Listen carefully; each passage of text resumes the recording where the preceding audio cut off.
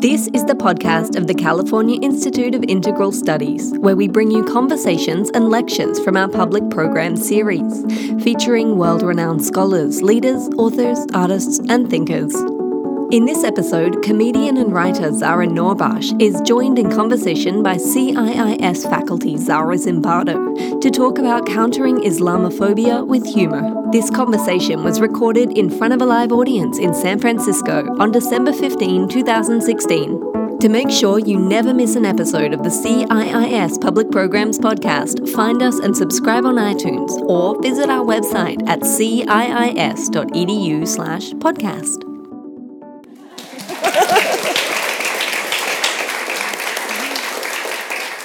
Zara. Zara. Hey. Can we just do that for 5 minutes? Yeah, Zara. that would be amazing Hey, because that would be Zara. more times than I've addressed another Zara in my entire life. Right? This is a true rare delight, and it's a real joy and honor to have you come talk with us at CIIS, so thank you. And I want to echo the thank you to the immense effort to everyone of coming out on this evening, which seems to be the rainiest day in modern California history, truly, which is maybe the weather's way of protesting Trump's threat to erase all climate data. Yes. All conspiracy theories are open. It's a solid joke. I might steal that one. Go for it. Yeah, because I could just say Zara said it. There you go. And maybe no one would Still work. question that. Such a time of sad jokes. I want to start out with asking about your current work and your current comedy special on behalf of all Muslims. What's it like being the representatives of all Muslims, 1.5 billion people? Any pressures or? It is such a responsibility that I accept with so much thanks and gratitude. I feel like having the ability to speak on behalf of 1.7 billion people. Thanks for the correction. Because it's growing. Right. It's growing. Can I say that I'm proud of that? Do I get to say that I'm proud of that? I feel like this is the one thing that I always am envious of with other religions, the ability to recruit. It's 1.7 billion and growing. 72 sects of Islam. Also, by the way, I always like to say that. Represented by me. I can't imagine the weight that is to shoulder on a daily basis. In stride is all I can say. Yeah. You know, actually, even if I could just get somebody to create an app that is 99 cents to just download once, I would be doing pretty well. Yeah. I mean, we're in San Francisco. I just want to put that out there. These are perhaps mediocre jokes that I'm making, but feel free to laugh amply and loudly. We are in the area that has been dubbed Silicon Alley, so maybe someone will pick that up. Oh, yeah, maybe people are just seriously taking notes. I welcome that as well. And has this already launched? I am so fortunate to have an artist in residency grant from the Islamic Cultural Center of Northern California, located in Oakland. Yes. And I am incubating the show there, was planning to incubate the show there, and then the Trump apocalypse happened. Dun, dun, dun, dun, dun. Yeah, and I kind of just lost my footing in the sense that I didn't really know if I wanted to make jokes anymore. I get very afraid of making light of the circumstance and the dangers that Muslim Americans face with a red Senate, red Congress, a police known to recruit from the KKK, the FBI that sounds like they were helping out, and a president-elect who ran on an anti-Muslim ticket touting Muslim internment camps. My heart's already racing, just having said all that. And so just in terms of safety, I didn't know where I stood anymore. I didn't know what was happening to our country in terms of free speech, in terms of the criminalization of, any words that I use already, I have a pastime. of doing extreme sports and then hashtagging extreme Muslim. That feels like a fun thing. And by a pastime, I mean one time I went ziplining at midnight. And that felt extreme. And I felt like writing that on behalf of all Muslims. And like these are things that I am able to do as a comedian in a country that values free speech and the freedom of religion. And when those election results came out, I didn't know where I was living anymore. And I also kept hearing people saying, "You're going to be fine, you're going to be fine, you're going to be fine. Calm down." And that made me feel like, so, do I need to be an alarmist? You know, I don't want to create a sort of sense of levity where alarm seems necessary. And I'm still sort of grappling with that. And then I just went through a period of time where I really hated white people. I'm still there, which is complicated because I have a white husband. Some of my best white men are my husbands. And I wanted to change the name of the show to "Can a White Guy Take a Joke?" For God's sake, like, I cannot believe the amount of fragile white men in this country that felt it necessary to vote for a loud alpha dog yelling, "I told you so's." I can do that. Like, I frequently yell at my husband. I just feel like all of the skills that President-elect Trump has, I carry. And I just feel like I also deserve a chance. What type of skills? Mainly to run for president, it sounds like. Mm-hmm. Yeah, he really shows us that anyone can. And isn't that the American way? Truly. I'm still sort of trying to find where are the jokes, you know? Like, what does it mean to... I very firmly believe that comedy is here to illuminate tensions that exist, not to alleviate them. I feel it's my job to make people uncomfortable. And whenever I enter into any kind of setting, I know that if I made somebody equally uncomfortable and also at the same time made someone else's day in that crowd, I did my job. And it shouldn't be that I leave an audience without that audience feeling like, oh, I feel a little implicated. That felt a little messy. That feels like that's my job, you know? I didn't sign up for the kind of comedy that's just like rubber chickens and dicks. I didn't sign up for that. As prolific as that is. Yeah. Because I guess I just decided I don't need to make money. I don't know. Well, no, and it's interesting that you mentioned that, actually. I also don't think it works that way. Like, I hope we get a chance to talk about kind of some of the myths that get touted about, like, you know, what is successfully funny and what is not. Like, there's this way that I think comedians from marginalized groups and perhaps marginalized perspectives in general are told, you know, you're just not funny. Can't you just take that?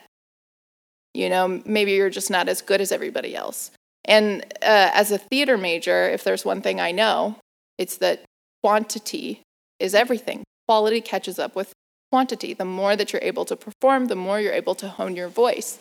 And so that's just such a fallacy in and of itself, and so wrong. So anyway, was this the introduction? Did we get... Are we gonna... This was the introduction. And this... what you were just saying in terms of the ways that denial of humor can be used as a weapon against different marginalized groups, saying like, well, can't you take it, or can't you take a joke specifically about what's happening to you? And that being used as a way to, you know, normalize oppression, saying like, well, they just are inherently not funny. Like, there's that old joke about how many feminists does it take to screw in a light bulb? That's not funny. And I remember interviewing you a few years back for some research on some of the politics of humor in the war on terror and the rise of Muslim American comedy challenging Islamophobic stereotypes. And you were saying, well, I'm a Muslim and a feminist, so I by definition can't take a joke, right? How am I a comedian? How do I exist? Exactly. Can you talk a little bit about how that functions in terms of some of the backdrops of stereotypes against which your work is able to subvert or illuminate or... Yeah, I mean, I think probably, like, for me, just the guy in the office that is like, can't you take a joke? God, is like already the guy that can't take a joke. Mm-hmm. You know what I mean? Like, that character already kind of, like, I just feel like where they're just like, oh my God, do I have to be careful, like, all of the time? Can't you guys just, like, take a joke? Like, also, can you just, like, accept that nobody likes you? I do feel when it comes to just like the fragile selves of white men in this country right now, and the women that seem to want to protect them. Like, as I'm saying this, all I see in my mind is that chart that came out with the percentages of white men and white women that voted for Trump in this country.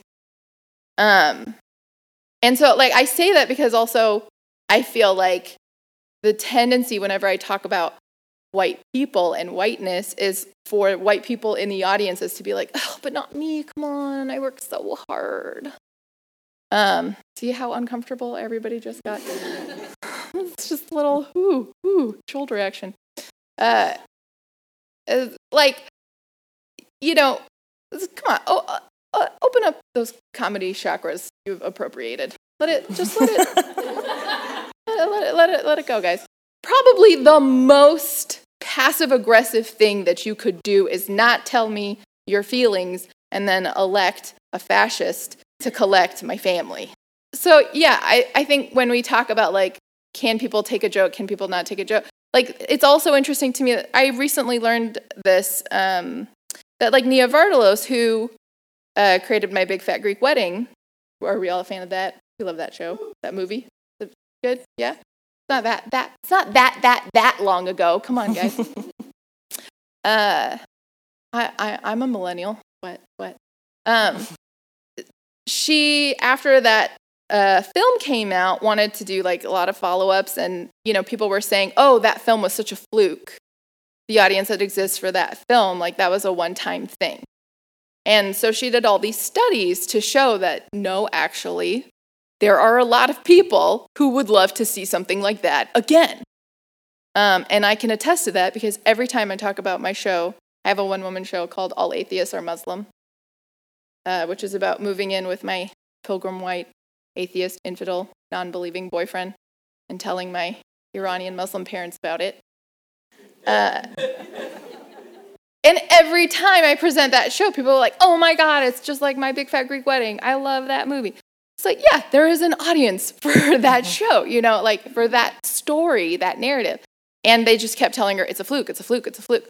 So it makes it really challenging as a performer who is a feminist, who is a Muslim, to keep being told that, like, in your career trajectory, we predict that your success will be really by chance. You know what I mean? Like, I understand the hesitance of parents not wanting their children to go down the path of entertainment and comedy because the entertainment industry keeps telling us that you will not be successful, that we doubt your ability to be successful, we doubt your ability to tell your story, and we doubt your ability to tell your story in such a way that other people will connect with it. It's a powerful subtext and an effective one. Because if there is anybody who should be telling their story right now, it's young Muslims. Presidents and governors and senators are getting hired, like achieving their positions because of talking about Muslims. So by that math, shouldn't it be true that stories of Muslim Americans do really, really, really well? Right? Am I crazy? No. Everybody is shaking their head no. We have confirmation. So, like, I don't know if this is just like the Persian capitalist in me, but as one who there's a big market. It's a big market. Mm-hmm. This is what I'm saying. It's a big import export. It's very good. Let's do that. Ripe time in many ways. Yeah, I think it's like you said. I see it as another tool, another oppressive tool to silence voices that we need. Absolutely. Well, and so through your one-woman shows and stand-up and writing, you've been directly challenging and engaging with different types of stereotypes or unexamined assumptions or biases for a long time. And I'm curious, what have been some of the changes that you've seen in interacting with audiences? Yeah. And maybe how your audiences have changed over time. My audiences have grown over time. Mm-hmm. I think it's important to say that to the industry that keeps saying there isn't one. Look at all of us here on a floody day. And do you know how much my Uber cost? God. And we still all made it. Yeah, I've been doing this for 15 years. And since I started, where do I even begin? Number one, I almost didn't go into theater because I felt like, all the messages I was receiving was like, you're not going to be successful in theater. You're not going to be able to support yourself. There's not enough work for you in theater, And I remember like going to UC Berkeley, and sitting in on classes where we would have these sort of like healthy debates, right? Of like, what does it mean to have affirmative action in theater?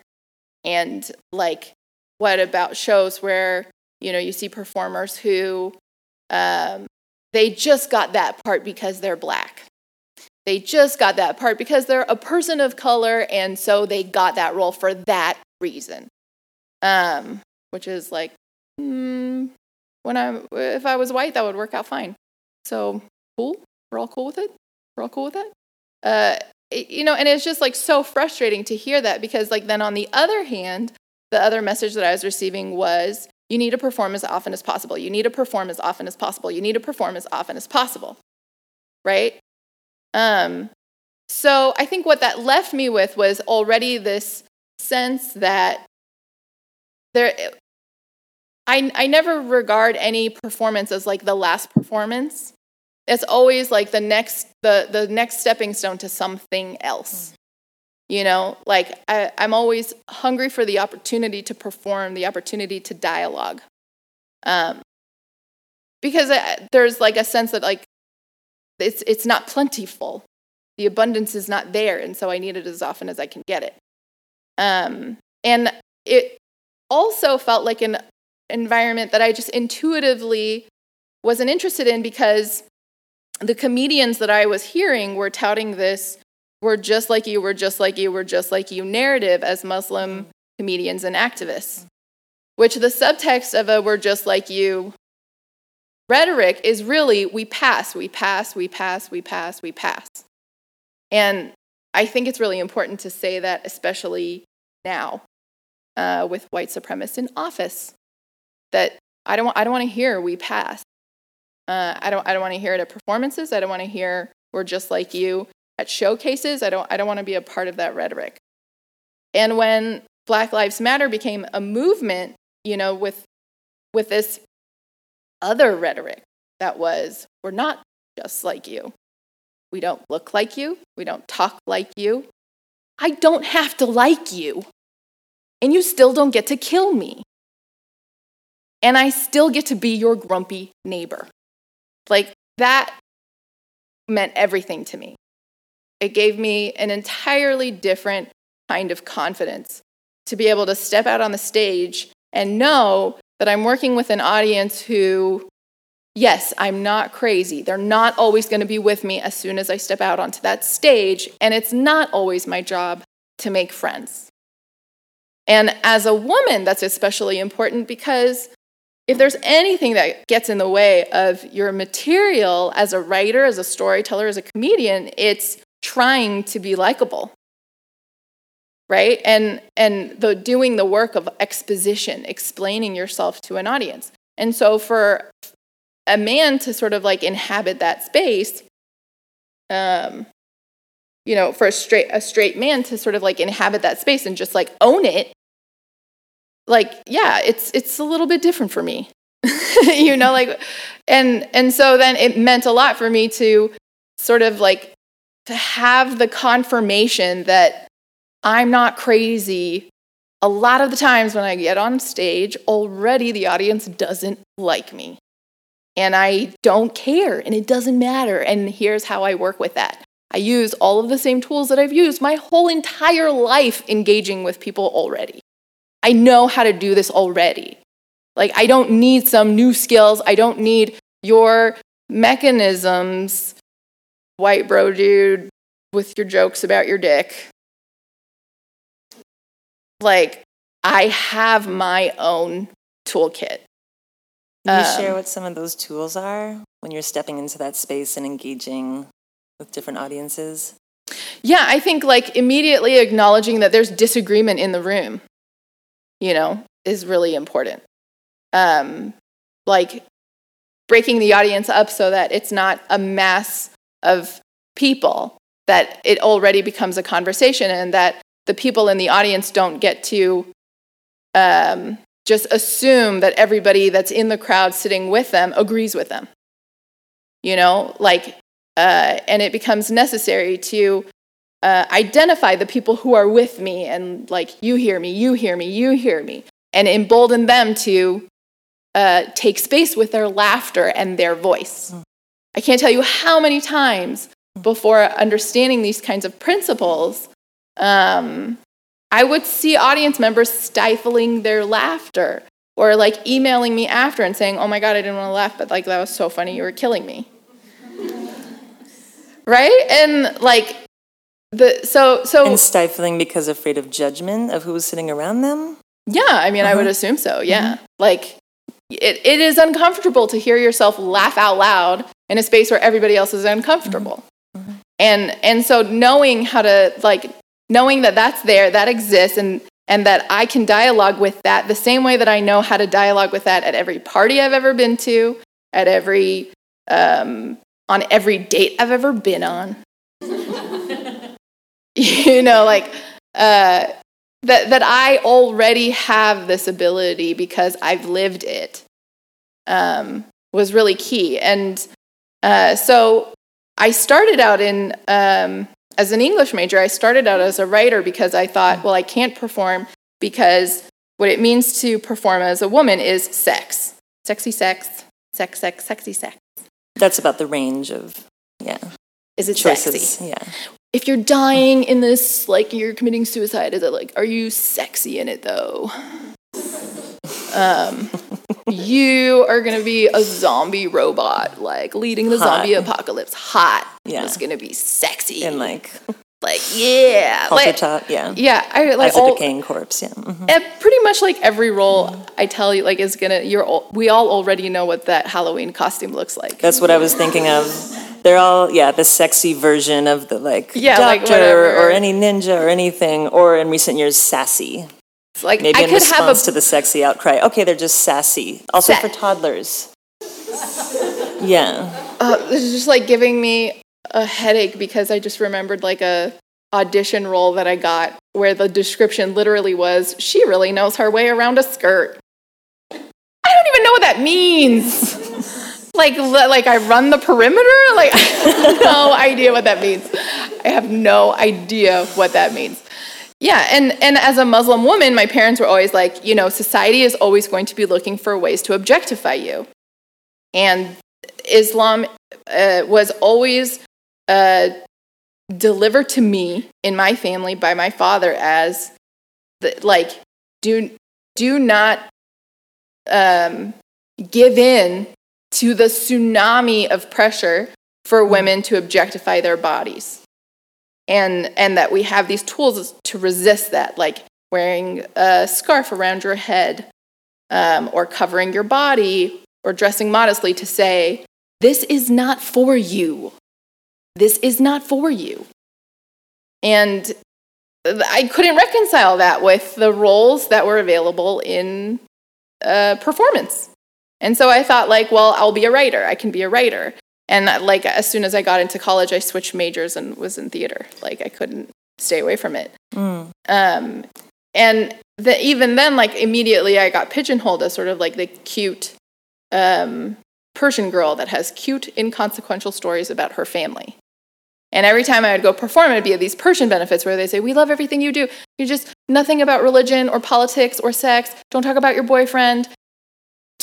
No, but everything you do. Love everything. Anything but that. Yeah, anything but everything about you. Okay, go. And then on top of that, do you have any new material? Like, no, I really don't. So I thought, that's it. And then one day I was doing a stand-up at this place called Blake's, which is no longer in Berkeley, with W. Kamau Bell. And I was like, God, I hate my material so much. And he was like, you should take my class. And he was teaching a solo performance workshop here in San Francisco. And the first assignment was the top 10 things I'm afraid to say out loud. And if you weren't like shaking when you read this list or like crying, he was like, you didn't do your homework. And you'd have to do it like again. And you had to like get up on stage and like say it, like declare it. And number 3 for me was, I'm afraid I'm not Muslim. And he was like, yeah, and you have this white infidel boyfriend. What's with that? And I was like, oh, yeah, that. And, he was like, you say you're afraid you're not Muslim. Like, I think you are. And I was like, well, it's not up to you. And then he was like, well, who is it up to? And I was like, oh my God. Mind blown. Like, today I have the show on behalf of all Muslims because it's up to me. It's up to me. And Fox News.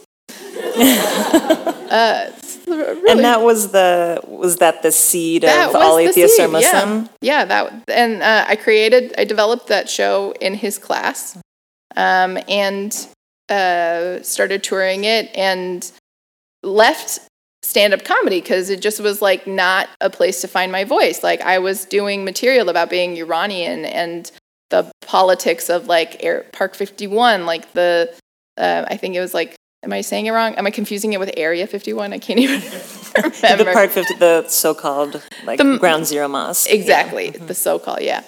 And I was just angry, and I was trying to find my material. And I'm at a sports bar, which is like where the majority of open mics are for comedians, at 11 o'clock at night, like, oh, I'm Iranian, and like doing jokes about being Iranian, and just like hearing, show me your tits.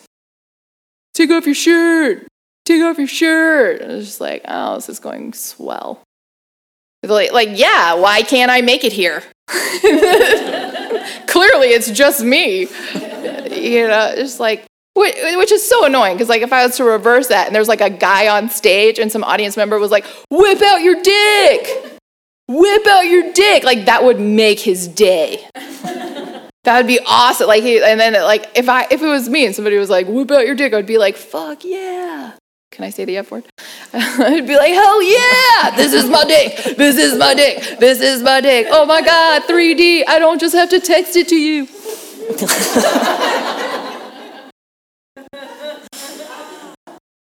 I eventually, as I like was performing the one-woman show that I had and touring it, I was doing Q&As, and Zahra Bilou, executive director of CARE, like had come to 3 of my shows, and she was like, every time I go to your show, I come with somebody else, and every time we leave, they have 1,000,000 questions for me. You really should do a Q&A every night, which is like crazy in theater. I was like, what are they going to ask me about blocking? Well, like where I put like the furniture, and like what are they going to ask me? But like, yeah, the Q&A was as long as the show. Wow. And I did it every night of the show. I had a 5-week run, and like, if not 100% of the audience, like at minimum 40% of the audience would stick around all the way through to the end. And that really like gave the show so much. There were like questions that I would receive that then like would become scenes. What did people want to talk about, or what were some of the nerves that your show was touching? Oh, my favorite Q&A was, there was this one night where I had performed for maybe like 20 people, but it was just the most engaged crowd. And when I was done, there was this Persian woman who had a lot of questions, and an Egyptian Muslim woman who had a lot of questions, and a Chinese man who had a lot of questions. And the Egyptian Muslim woman was like, you know, I really felt like you gave in to your father. In the show, to clarify, my father, when I tell him, you know, that my boyfriend, now husband, it's legit now, you guys. It's legit. Like, and he's in medical school. How Muslim is that? Like, after he went to medical school, my mom was like, oh my God, if you just started there. All doctors are Muslim. Right, where you're like, I have something to tell you. Different show. So, you know, my dad was like, what's an atheist? And I realized, because there's like no word for atheist in Persian. There's just 7 slurs. And infidel is one of them. And my dad was like, it's okay, Zara. Like, what is atheist? Some kind of like Christian shit? And he is like, Christian, Jewish, Muslim, atheist, it's all the same damn shit, okay? We all believe in the God. We surrender to that God. And he explains the word Muslim just means one who surrenders to a force greater than himself. That's it. And I was like, well, he doesn't believe in God so much as he believes in science. And my dad was like, you mean that Tom Cruise shit? And I was like, well, this is really worse now. And I was like, listen, he doesn't believe in God, like not any God. He's not like spiritual, Dad. He believes that we have religion due to the lack of a real economic infrastructure. And my dad like took that all in. And then he goes, well, does he believe in gravity? Because gravity is a force. He surrenders to that force. He cannot change it. He's a Muslim. And that is why all atheists are Muslim. So I reenact this story on stage, playing all the characters, my father, my boyfriend, my mom. And, you know, one of the things that my dad says is like, listen. I am fine with this so long as you take vows, which is a sire. And that's the act. Some people say nikah, like it's the religious marriage. And he was like, but we're not going to call it a marriage. We're just going to call this like a pre-engagement. That like you guys are just like making a commitment to each other. That like you're doing this, but in the face of gravity. In the face of gravity. And specifically in Arabic, reciting these vows from a book of traditions that comes with the Quran. That's all. And so I felt like my father had made such a huge leap in faith to bring in me and my infidel man. And so I was like, yes, you know, like we did this. And the woman in the audience in the Q&A was like, you gave in. You gave in. Like, you should have said no to your dad. You should have stood your ground the whole way. And then a Persian woman, and so like the Muslim woman who was Arab Egyptian was like, you gave in. Like, I saw myself up there, and she was there with her husband who was not Muslim.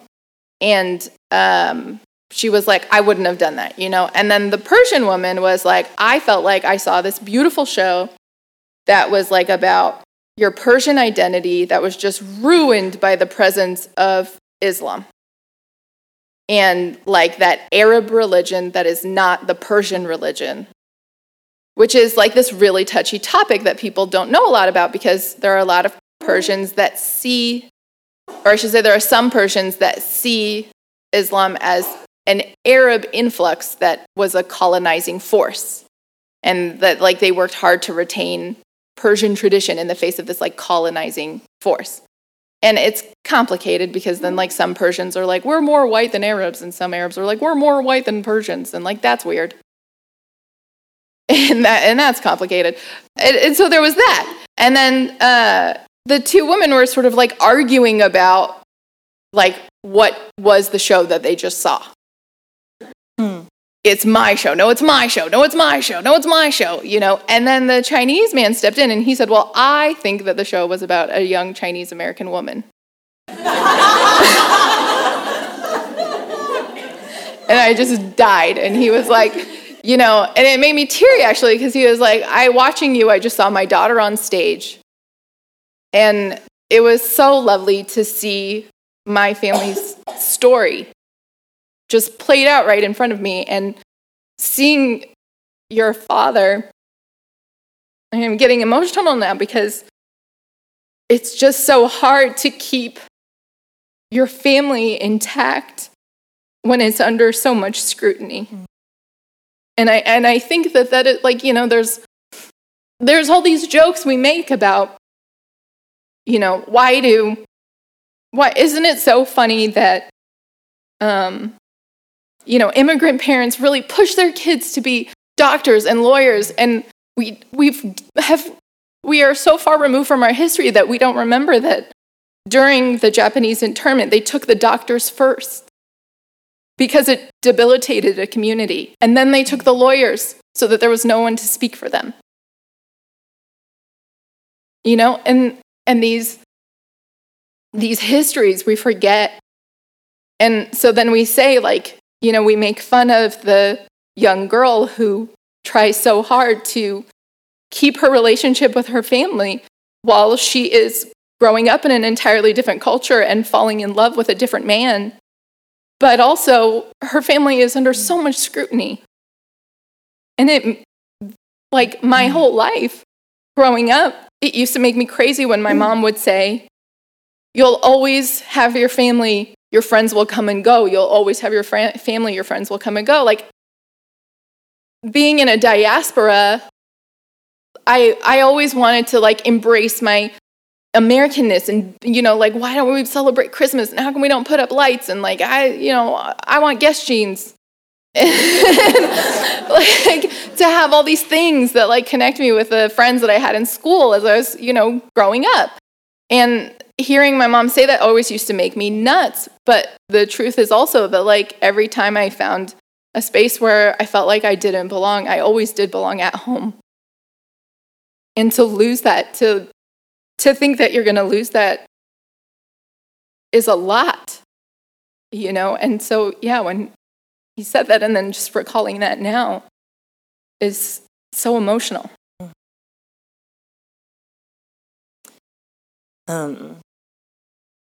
Yeah, my mind's going in so many different directions with everything you just shared. Staying with family, you wrote a really beautiful article earlier this year about coming out to your parents a second time as bisexual. Bisexual, feminist, Muslim, Iranian, American comedian. And what that is to come out as bisexual, being Muslim and married. And right, married to a cis man, yeah. A bit about their response? Yeah, in the wake of the Orlando shooting, there was all this conversation that you can't be queer and Muslim, which I found incredibly presumptuous because I'm in charge of all Muslims. And it made me so angry to hear that, and like people debating it, and like people in scholarly positions saying, no, you can't. That's insane to me. And, I lead this straight passing life. And so I was really torn. I thought if I take this space, is that appropriate? Because I haven't lived the life that comes up against that resistance. And I was really struggling with it. And, but I couldn't in good conscience sit across from my co-host on our podcast, Good Muslim, Bad Muslim, and not say I'm bisexual. And it's not an erasure. And here I am, queer and Muslim. It felt like to not say it in that moment would have been a homophobic act, and I couldn't do it. And so then I wanted to write about it, but I was sweating because I was like, I've never told my parents this. I've never had to tell my parents this. And I wasn't home at the time. I was traveling a lot, and what am I going to do? Text them? By the way. And I suddenly didn't know how they were going to respond. And I was the last time I felt like this was when I was hey, I'm with an atheist dude, and I don't know how Muslim I am. And I was just sick. And when I landed and my parents picked me up, I thought maybe they saw it on social media because I had not mentioned it. And my parents are on Twitter, and they only follow one person, which is me. And so every question they asked me, I was just bracing myself, My mom was hey. And I was just yeah. Are you coming to the wedding? What are you going to wear? I was just oh my God, I cannot survive this. I have to tell them. So I braced for impact and I said it, and my dad immediately, who's my father is this very austere Persian man, his two favorite words in the English language are the shit and the hell. What the shit, the hell is this, Zahra? He's always and I always have to say that every time I do an accent, when I do it, it's funny. If you do it, it's a microaggression. to clarify. He responds by going, girls? Women? And he looks at my mom and he looks at me and he goes, good luck. And then my mom hits him in the shoulder and she's shut up. And she goes, oh my God, are you sleeping with Taz? Which I died. Who's your co-host? Who's my co-host for the show. Because of course, immediately she's who are the women that Zahra hangs around with all of the time?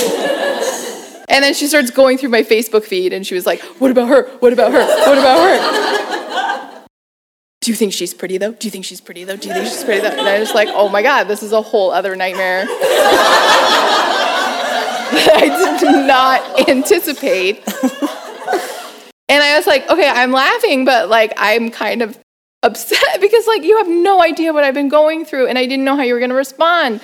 And my mom was and I had told them there were people who were saying you can't be queer and Muslim.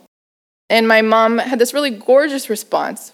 She said, that's bullshit. And she said, Jesus walked on water, but Allah gave a young, orphaned, illiterate boy a book and said, read, because self-discovery makes a prophet, not a bunch of self-righteous jerks. Nobody stands between you and Allah. Never forget that. And it's just so lovely. And my dad added, yeah, that's bullshit, man.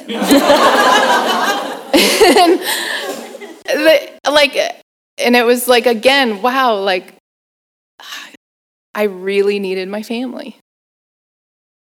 And they met me there, and that meant everything. And then, of course, my father, went on to add, but also you're married to a guy. And I was and if something were to happen and it didn't work out, woman would be an option. And he was but also you're married to a guy. I want to acknowledge that that little flavor of homophobia is still fresh, and something to that they'll continue to have to work through. But they again reminded me that parents evolve, their thoughts and feelings and ideas also evolve. There are whole people in this world too, and they're three-dimensional beings with me in this world, and we're figuring this out, and I needed that. In your other one-woman show, Hijab and Hammer Pants, I got good titles, right?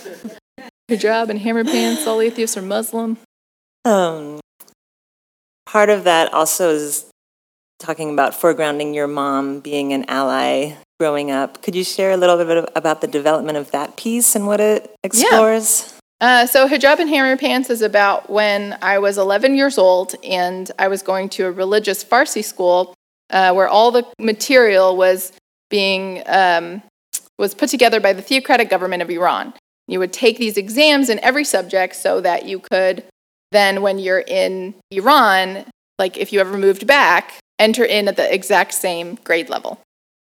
So some of the questions were a little weird.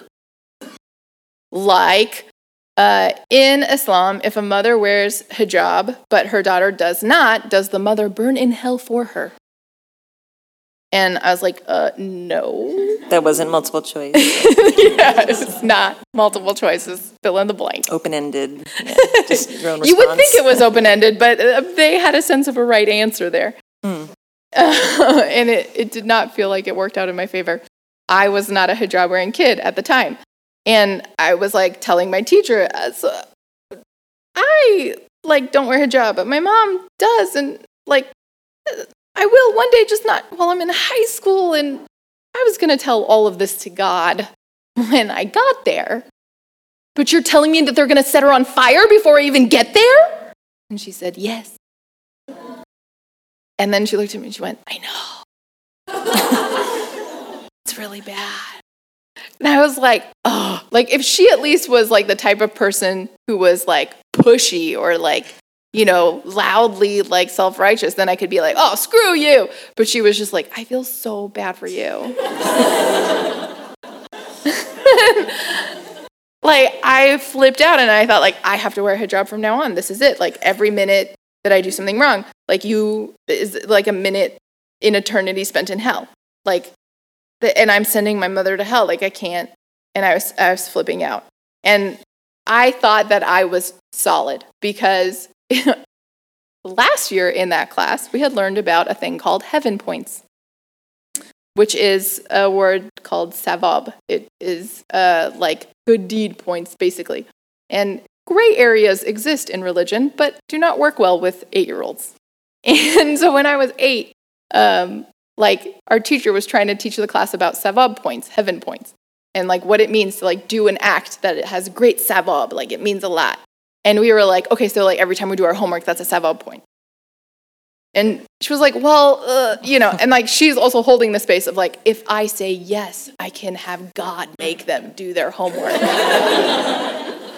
While we're oh my God, I'm counting every heaven point that I have. And she was like, when you're in the afterlife, you will have 2 books. And there will be one that is full of heaven points and one that is full of negative points. And whichever book is the heavier book is going to send you there. And I was like, I ate pork once. Say somebody said that who was not me. Would they go to hell? How many points is pork? And every kid in class was looking at me whoa.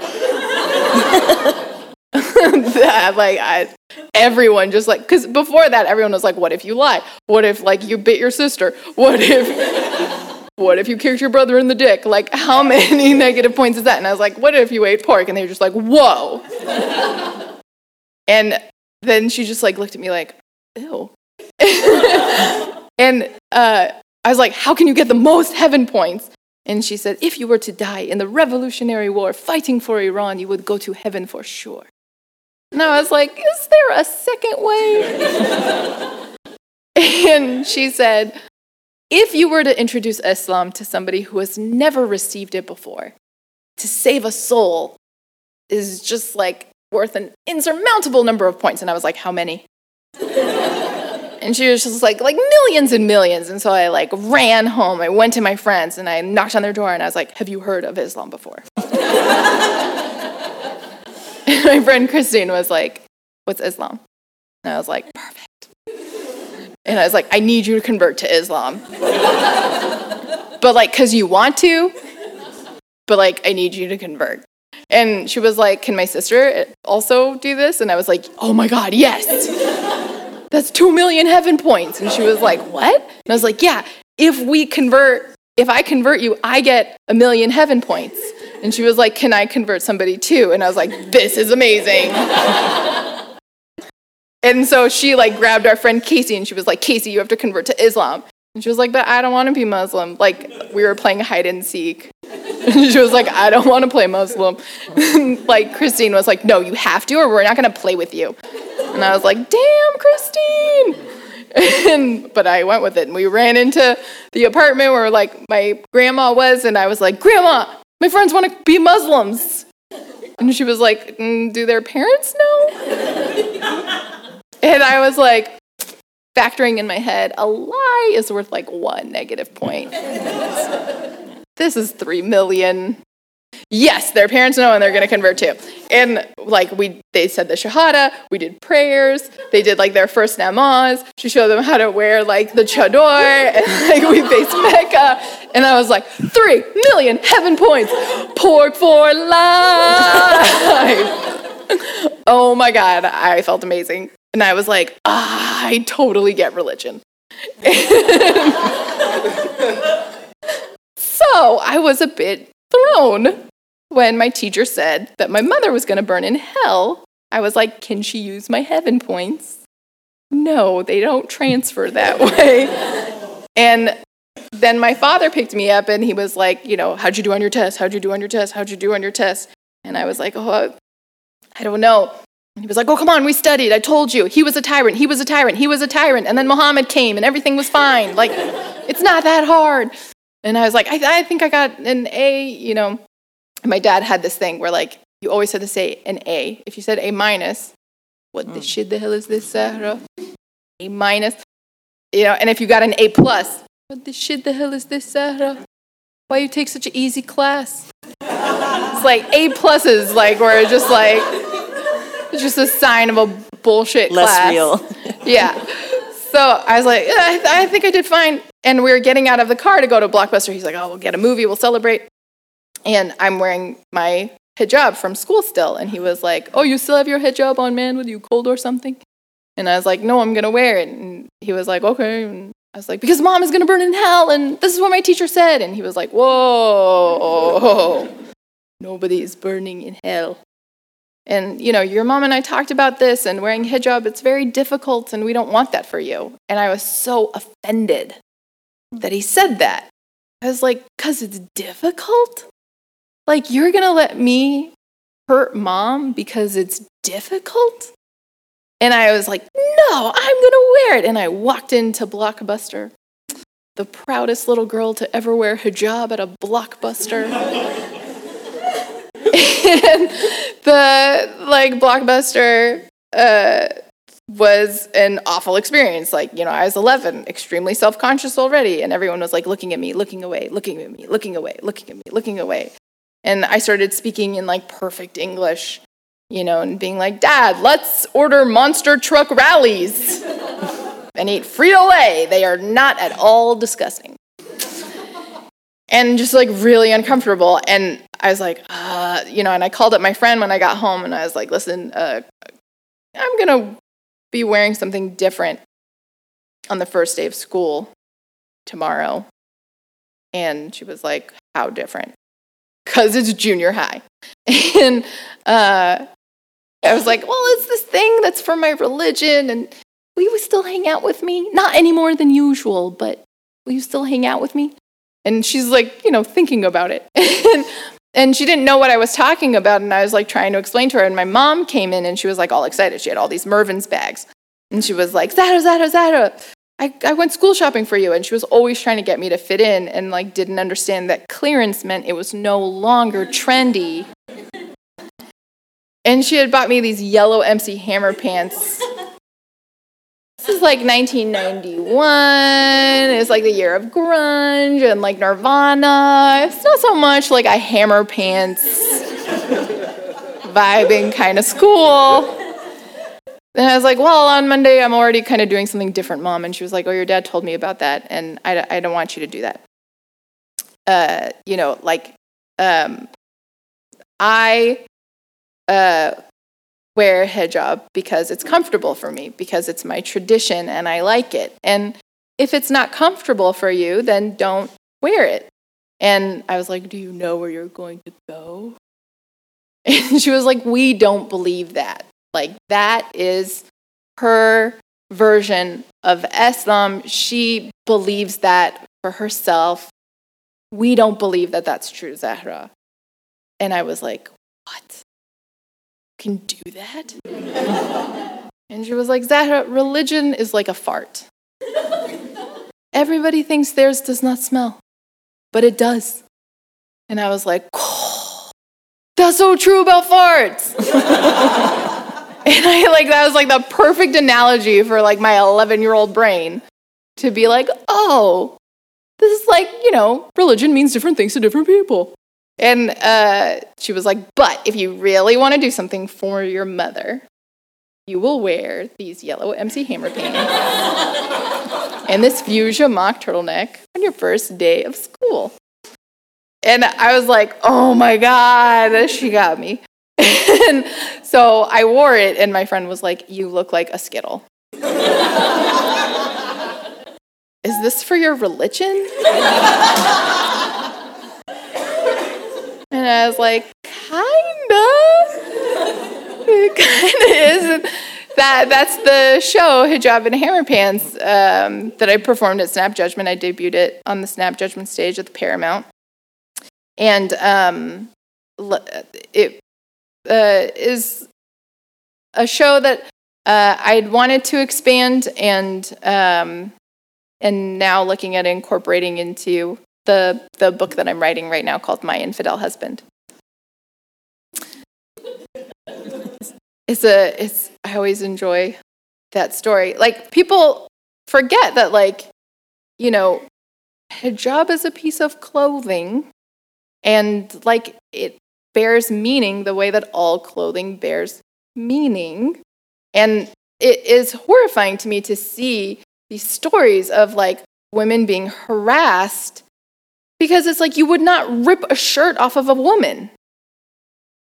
You would not do that. And it's assault. It's a form of sexual assault. And I am surprised that we don't hear more feminists getting behind women who have their hijabs ripped off of them, that are standing up to this and in solidarity. And it has just been so disappointing to me. To me, it's just another version of show me your tits, show me your tits, show me your tits. If you can take a joke, you'd show me your tits. It's all the same damn shit, man, is what my father would say. So I want to ask you about Good Muslim, Bad Muslim, which maybe some people have tuned in to this widely acclaimed podcast that began as a hashtag and conversation between you and your co-host Tanzila Ahmed, and you were recently invited to the White House press correspondence dinner. Oh no, that would be awesome. Or just to the White House. Just to the White House. Just the White House, guys. What's been some of the trajectory of your show? Yeah, so we were invited to the White House because Taz received an award as a champion of change in art and storytelling. And she said, well, as part of my storytelling work that I do, I have this podcast, and it'd be really cool to be able to do an episode from the White House. And they said yes. And that was amazing. And the response to the show has been insane.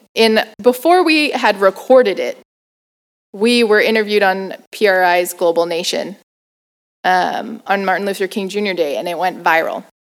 And they were like, what are your segments? And we're like, we'll tell you after we record them. And within the second month, we were in Mother Jones. We started to make all the diversity podcast lists. Then we were in Oprah magazine, Take Note. And that was just month 6. And 2 years later, we were at the White House, and Glenn Greenwald had retweeted us. That feels like a big deal. Mm-hmm. Yeah, that feels pretty sweet. And I think like the response again just goes to show everyone how badly we need these voices and how underrepresented the world, the planet Islam is. I mean, it feels bizarre to like say Muslims because it is like 1.7 billion different individuals in different countries and locations all over the world with extraordinarily different practices who, in case you didn't notice, a lot of us don't even like each other. This is like, peace in the Middle East. That's kind of a thing, right? Like, and like there's all this like sort of like rhetoric of creeping Sharia. And so we made that a segment on our podcast, Creeping Sharia. And like there were a couple of times where we actually got our stories from Breitbart because they were touting it as something to be afraid of. And we were like, hey, this is pretty cool. Creeping Sharia. We have a hijabi Muppet. Yay. Even though on Breitbart, they were like, this is evidence of creeping Sharia, like to be able to celebrate that. And it is also funny to me that like people in this country are worried about Islam coming over here when like I feel like the land that everybody seems to want is not here. Like, I would be fine living in Iran if you weren't bombing it or trying to. Like, that would be cool. I'll go home. I'm good going home. Actually, today I had somebody tweet me, "You're in America now." And I was like, yeah, like since my mother's womb.